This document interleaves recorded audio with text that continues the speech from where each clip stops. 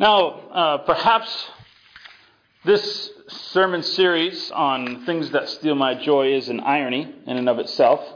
The reason I say that is a lot of the things that we're talking about are negative, and there's a chance that a sermon series about things that steal our joy actually is a series of sermons that steals our joy.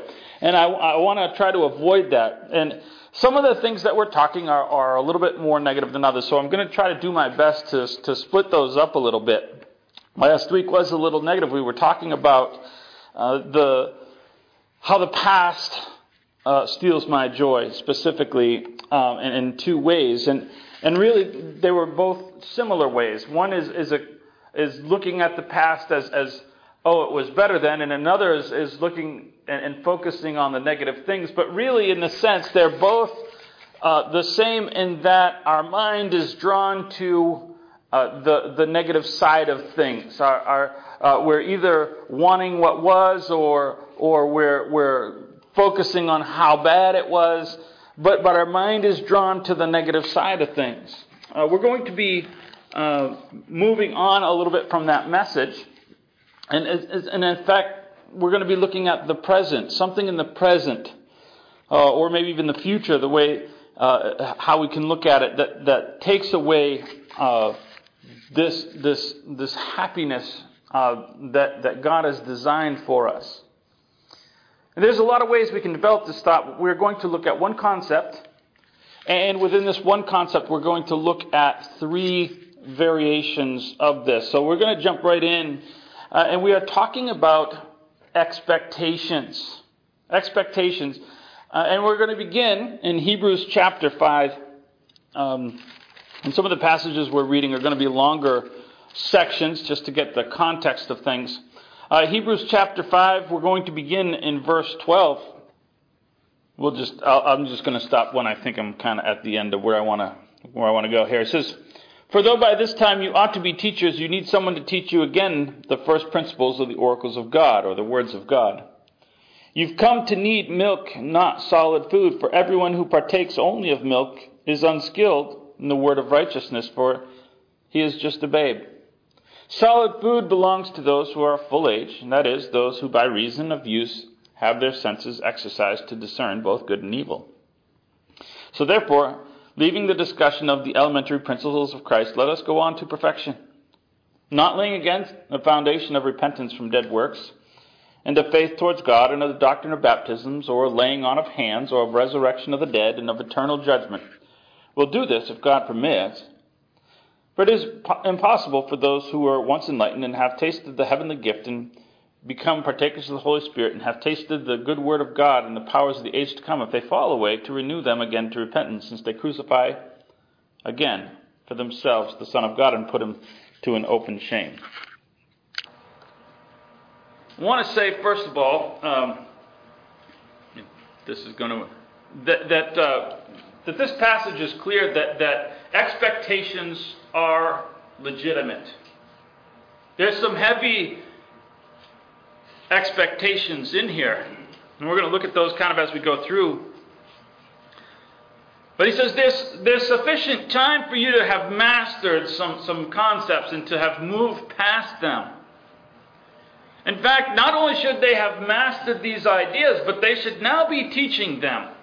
You should know something well enough to pass this on to other people. That's a high expectation to have of people. So it's reasonable to expect Christians to advance on to maturity. So I'm not going to delegitimize. Oh, by the way, for those in the back, I had forgotten to turn my thingy on. It's on now, just so you're aware of that. Too many devices up here.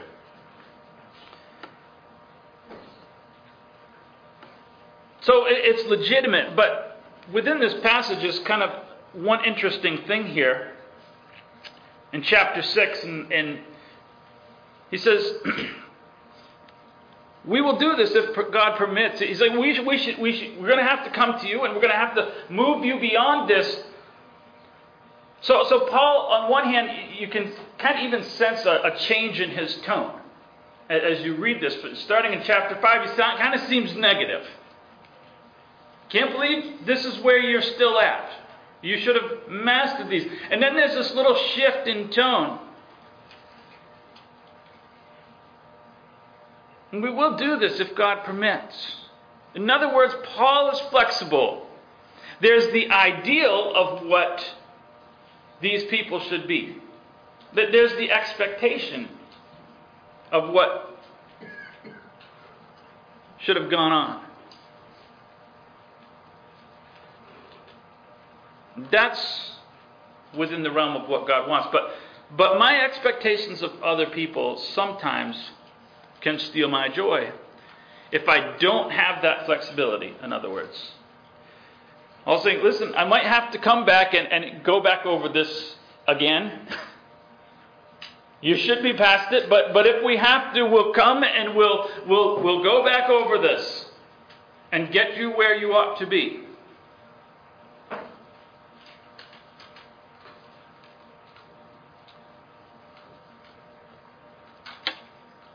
If he's not flexible, it's going to ruin his day. If you can't get beyond where people are, and you can only see where they should be, if you can only see the expectation, it's going to take away a lot of joy. I'm focusing on what isn't. Well, there's a lot of things that Paul can look at where they are, right? They're still a part of the church. They haven't left that. So there's a group of people there to learn when he gets there. That's a good thing. You can spend so much time focusing on what isn't that you lose your joy in forgetting what is.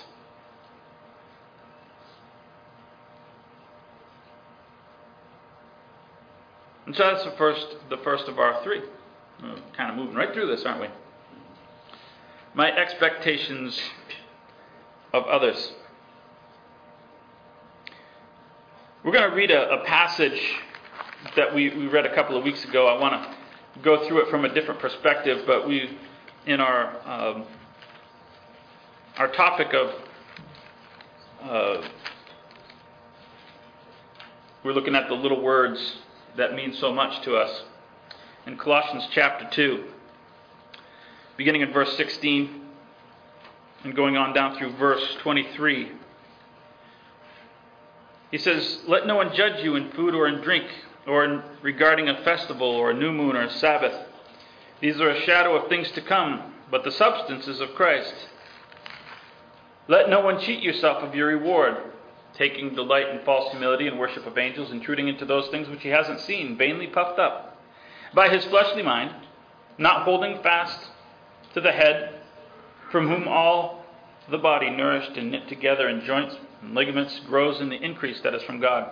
Therefore, if you have died with Christ from the basic principles of the world, why, as though you still live in the world, do you subject yourself to its regulations? Do not touch and do not taste, do not handle, which all concern things which perish after they're used, according to the commandments and the doctrines of men.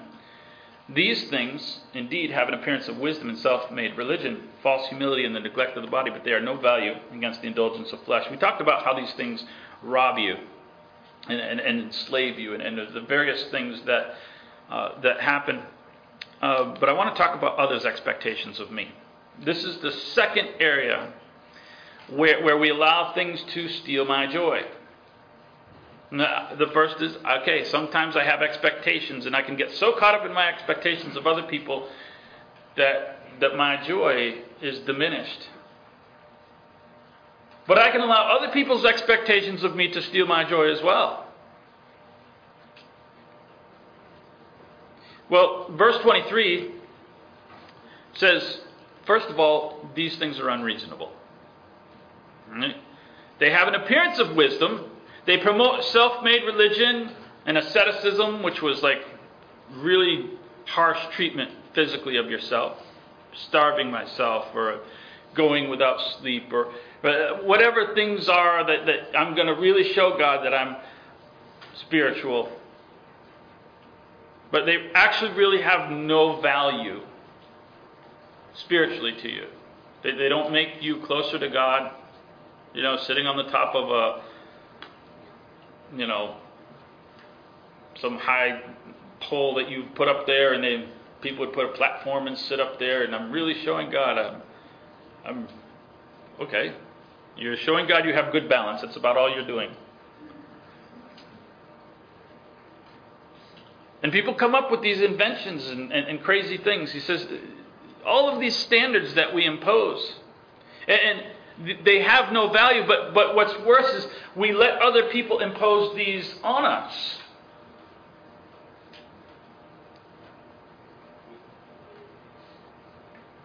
And they're unreasonable because they can't produce what the goal says that they're there to produce. And they are unscriptural. He says, if you died with these, you died to get away from these things, and here you find yourself back where you started. You had these philosophies and these ideas when you weren't a Christian. They're not scriptural, and here you are again. You died to them, and they're a part of your life again. How did you do that?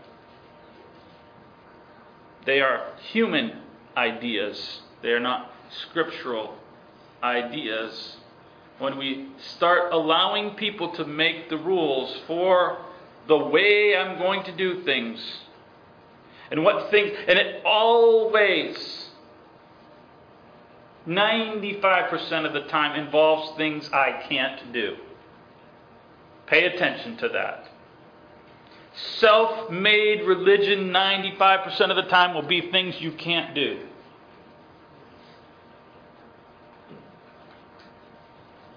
I just made that number up because that's just like what it felt like when I was growing up.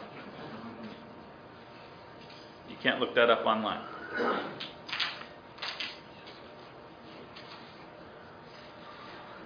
And that's where your joy gets taken.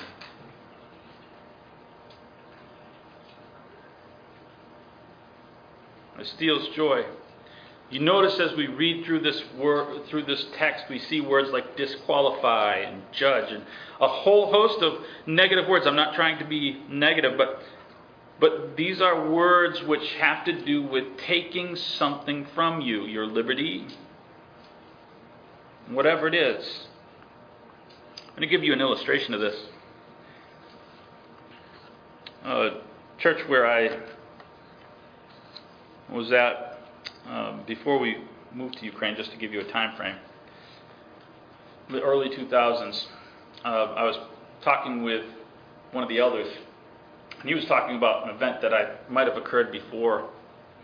I mean, I would have probably been like 5 or 6 years old at this congregation. But just to give a time frame, so that would be, the mid-70s. A girl had become a Christian, just new Christian, and jumped in. Right? It's cool to see that. Just jump right in. Some people go a little slow starters, and that's fine, but she was all in. And she jumped right into the children's ministry, and she was down there with the kids and was really invested right away. And one of the items on the list, she hadn't read the fine print for Rutland, Vermont. No jewelry allowed. She hadn't read that in the bylaws, apparently. And she had, this elder described it, he said, you needed a magnifying glass to see the gold thread that was around her neck. That's how little this was. But a woman in the congregation took it upon herself to put this new Christian in her place. And she was out the door and never came back. She had her joy stolen from her over a rule that's not in the Bible. You see what I'm saying? We allow other people to set these things. It's almost always something you can't do.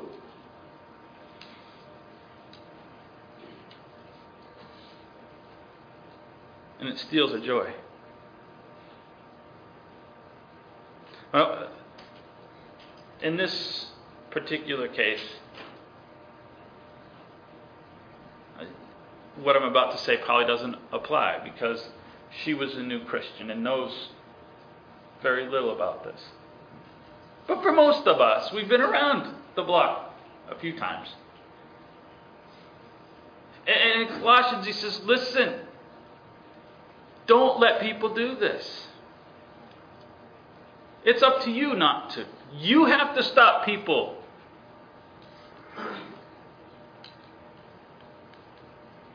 Now, I want to look at the other side of things because that's where we talk about most of it, is when people have too high expectations of me. But 1 Timothy chapter 4 gives a slightly different picture. 1 Timothy chapter 4 is when people set low expectations of me.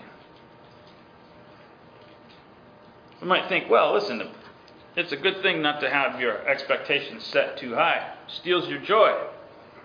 And as we see, yes, that's true. But 1 Timothy chapter 4, beginning in verse 12, he says, let no one despise your youth, but be an example to the believers in word and in conduct and in spirit and in love and faith and purity. Until I come, give attention to reading and exhortation, to doctrine. And do not neglect the gift that is in you, which was given to you by prophecy with the laying on of the hands of the eldership. Meditate on these things. Give yourselves entirely to them, so that your progress may be evident to all. Take heed to yourself and to the doctrine. Continue in it. By doing this, you will save both yourselves and those who hear you.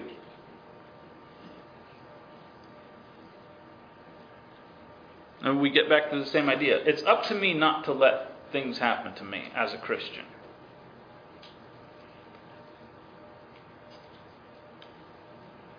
But sometimes, as we see here, people have a low expectation. Well, he's young. What can he do? If I buy into that expectation of me, I'm not going to accomplish. And if I don't accomplish, I don't get to experience that joy. That joy of spiritual growth, that joy. I just go along with the expectations. Oh, he's of this or she's of that. What can they do? Well, you can just coast.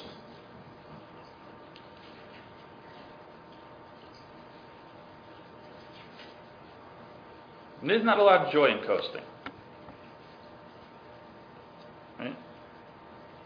No one ever made a mixtape for their cool 4-cylinder Honda Civic, ride. Right? No, that doesn't exist, right? Oh, this is fun, putzing around at 40 miles an hour on the highway. That doesn't exist. I mean, songs are made about my 8-cylinder engine and right? That's where the joy is. That's where the excitement is. And in faith, it's kind of that same way. That accomplishment, that doing of things, and just coasting is not going to get you any excitement. When we allow people to steal our joy, when we allow low expectations to be the norm. And he says, Timothy, you're going to have to take it upon your shoulders to set high expectations for yourself, because sometimes people aren't going to do it for you. You might have to set a high standard for yourself and show progress.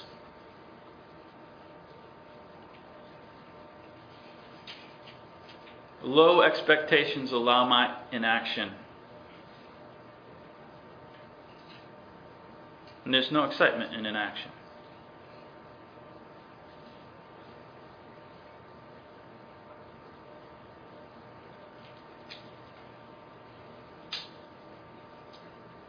And the last expectation is my own personal expectations. And a lot of these can develop from these other areas.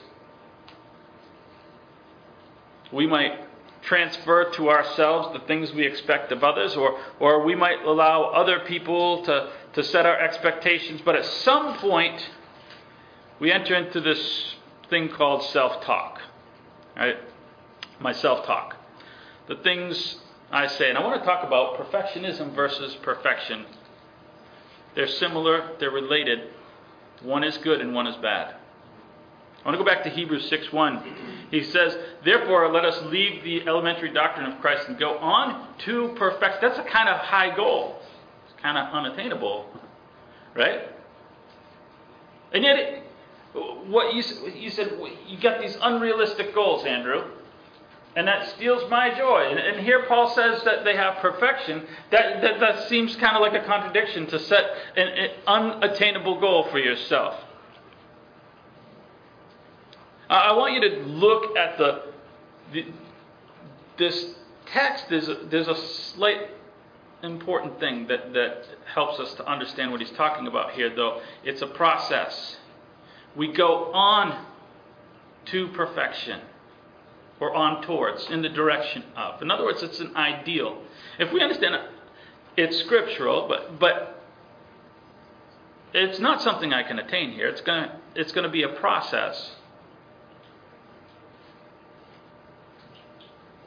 And I think we understand the difference between this and perfectionism. Perfectionism looks at a state of being and says, I'm not this.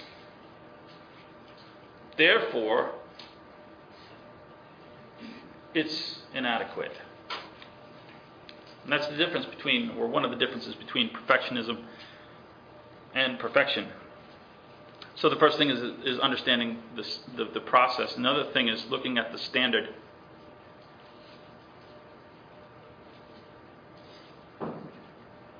Hebrews 5:14 says, solid food is for the mature, for those who have their powers of discernment trained by constant practice to distinguish good from evil. And this is the standard. And the difference in perfectionism and perfection is where you're getting the ideal from and how you're looking at it. We had a conversation. Liz was over at our house the other night, and I don't even remember exactly how it came up, but we had this discussion, and one of the things that was spoken, it didn't come out and wasn't intended in a negative way. I said, well, Katie's not a typical preacher's wife. That was not intended negative, right? I don't know if it was taken that way. Then the question is, what's a typical preacher's wife, right? Well, I grew up, we had 3 preachers in our church. They'd all been to Bible colleges. They'd all met their wives in Bible colleges. Now, Katie went to a Bible college, the same Bible college as 2 of them. 2 of those ladies graduated from. And but when I grew up in the 70s and 80s in New England, preachers' wives, they taught the ladies' classes, and they were like mini elders for the women and children. And, you know what I'm saying? This is the ideal I had. And it was very scriptural. But I had a particular thing that, they lectured or they, whatever. They were heavily involved in everything. Well, Liz says, well, that's not at all what I experienced. Like, preachers' wives sometimes didn't come to church, and she had this different experience, right? But here's the interesting thing, is that in saying that, in identifying a typical thing, I'm really only identifying a typical thing from my own life. That was only true. It was typical in Northborough, Massachusetts, yes, with 100% accuracy. But outside of that, that might not be true, right? And that's fine for that observation. But if that becomes how we develop my standards for myself, based on, if that became a thing of my expectation for her, or for us, or for here, if I develop this is the way it needs to be because of that, now we're making problems, right? Now I'm stealing somebody else's joy, but we can do that to our own self, based on my observations of things. I eliminate other observations as valid.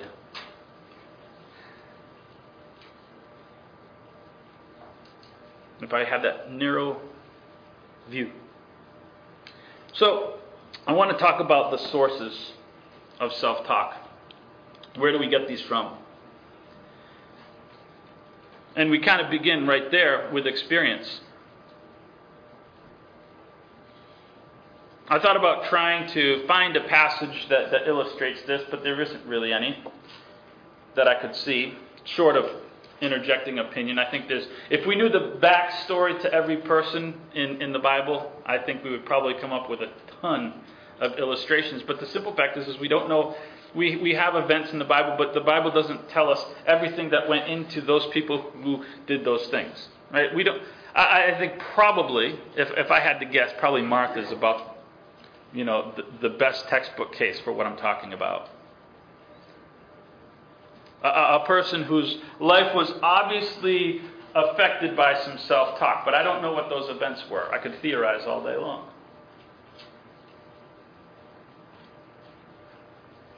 But we internalize things that have happened to us, and it becomes the standard for which I must achieve.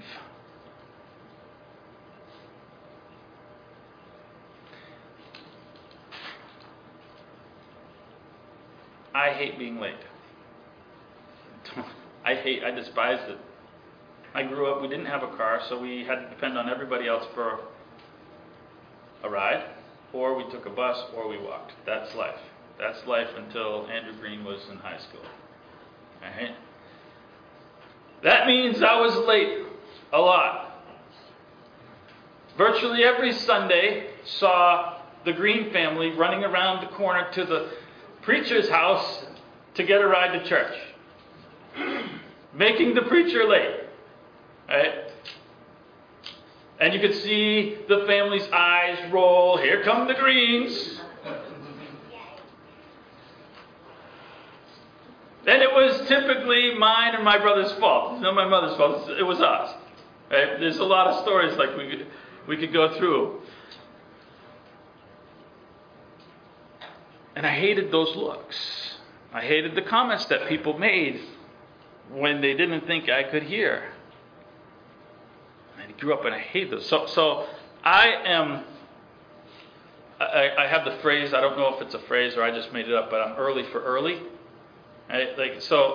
I know there's certain things like on a Sunday morning that I have to do. I get here, print off, transfer the PowerPoint, and make sure everything's set, get the podium set up, and I'm ready for class. Get all my technology, which I can never get correct, and all that. So we do the best we can. I know that takes a certain block of time. Right? So I know that I need to be here at about 20 till, 25 till, to do that and have 3 minutes to breathe and say hi to people. Well, I know then that I have to leave by about 25 past, and that gives me that. Now, if I left 5 minutes early, then so that'd be 20 past 8. That would give me time to consider myself early, subtracting all that. I'm stressed if it's 10 past and I'm not out the door. I would say early for early, or early for early for early. I mean, that's just me. Why? I've developed this standard for myself out of the self-talk, out of the experiences that I have for myself. And I'm already feeling the stress because of these standards I have for me. And we can do these spiritually. But we have these things of self-talk. And they're hard to identify how far rooted those are. They go back to my childhood. And they become such a part of me, I don't even recognize them. I just feel the stress on a Sunday morning. That's all I feel. I don't analyze where I've got this from. It's just me.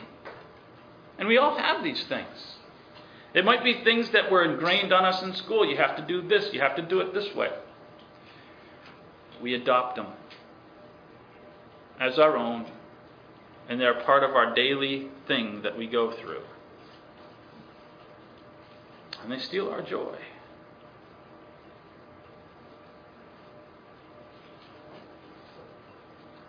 Another source of my self-talk, there's tons of these. I won't spend our entire afternoon going through them. Just one more. 2 Corinthians. It's not that we dare to classify or compare ourselves with some of those who are commending themselves. When they measure themselves by one another and compare themselves with one another, they are without understanding. One of the big sources of self-talk is comparison. Now, here, as you might suggest, probably the majority of the ways that we compare ourselves is to say, I'm better than so-and-so. That's the typical. Again, that's my opinion. Google it maybe, I don't know.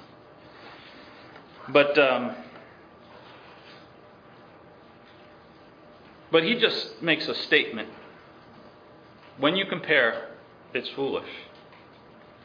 There's no outcome that can really produce a positive. The obvious, if you compare yourself as favorable, that's obvious. That's a problem. But a lot of times we pick an ideal, and I don't live up to this ideal. I don't live up to this preacher. I look back at those preachers. And I recognize that at that point in life, I'm older than them, than they were then, Like, even in my picture way back then, they were like these aged, wise men, right? And it's my ideal of them. It's as absurd as that little church that was huge, My perspective of reality. I don't know. Maybe they just preachers came out the womb and they were mature back then. I don't know. But I look back at these people who were like in their 30s, and I'm like, they were so mature. I do not feel that way. I don't feel like I live up to the standard of those preachers back then. We compare ourselves, and we so often come up short. And it hinders me from enjoying what God has made in me and what accomplishments God has performed. I'm not saying that I should go the other route and say, oh, look how many great things I've done.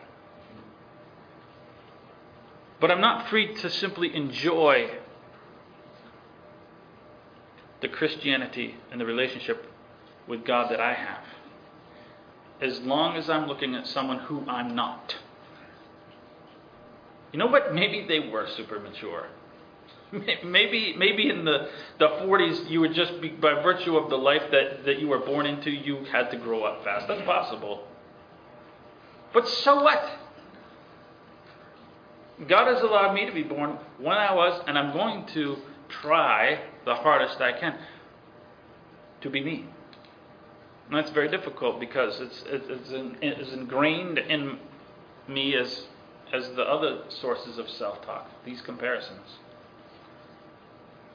And it has a manifestation. Various ones. And you might find these amusing. You might recognize these. If you notice a trend, understand it's because of how I look at the world. You might look at what I'm going to show you and not identify with that, but maybe you can relate it to you in your own life in some way. We have words for these. We have soccer moms and hockey dads, right? Ever heard those terms? We've heard those terms. Where do these come from? These come from self-talk. My child has to be involved in everything. They're carting them here and carting them there to everything. They have to do this and that. Oh, and by the way, while we're at it, they have to be the best at all of it. Right? Depending on which side of the fence you're on, right? You might emphasize one, it might not be. I don't identify with this. This type of self-talk manifests itself in many ways, whether it's kids or not. I need to be involved in this and that. I have to take all the responsibilities on me because this type of person does this type of thing. That's what we do. I have to be the best at everything. I have to get the best grades. I have to best. Always the best. I have to purchase the best. I can only own the best.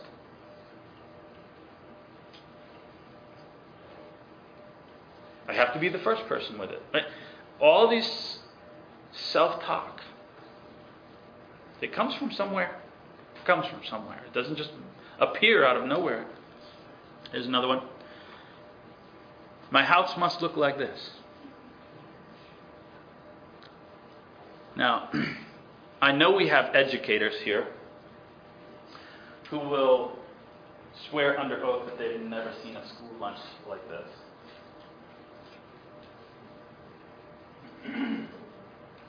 What do you Google? Because I do the kids' lunches and figure out what they're going to have so that it won't have PB&Js every day. And this is like every picture when you Google it. Like, what's something? No one does this. But somewhere, someone thought that we need to tell you that this is the ideal school lunch. No one does this. This is the before picture, at least, at the very most. If someone attempted this is the before picture, because it never arrived like that. And there's people that probably think they're supposed to. I am failing because I don't have time in the morning to produce this. This is silly.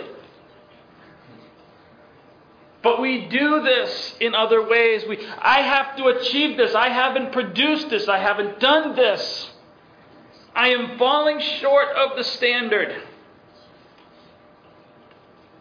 And at the end of it is the feeling you're losing control.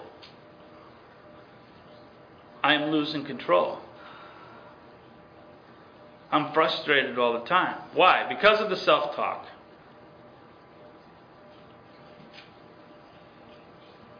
If you are losing control, that's where we conclude. You need to review. You need to go back a bit.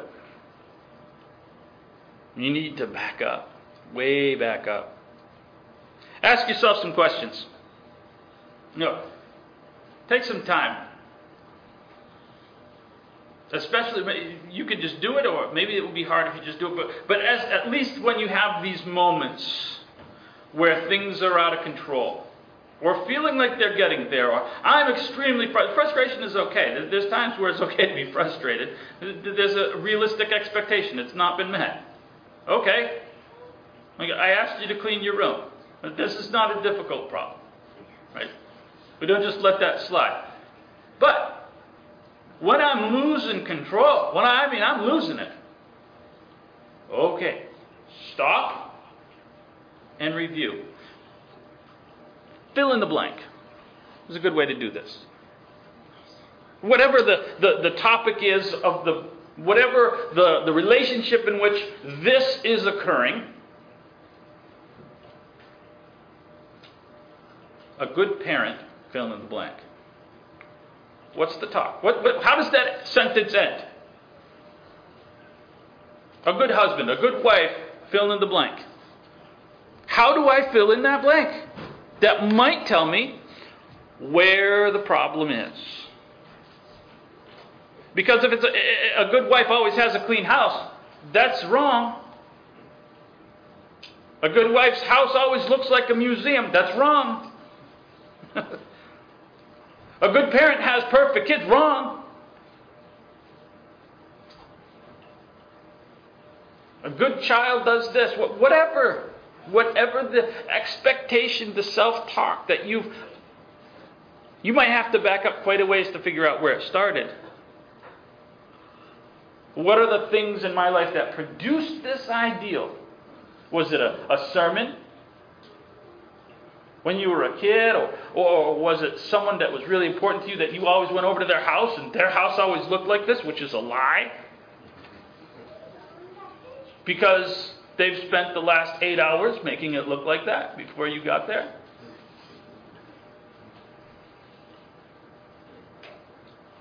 And within 2 hours, it'll be completely destroyed. Whatever the thing is. Review. If you're not experiencing joy, it's for one of two reasons, and probably both. You are not allowing God to work His process of perfection, complete with His standards.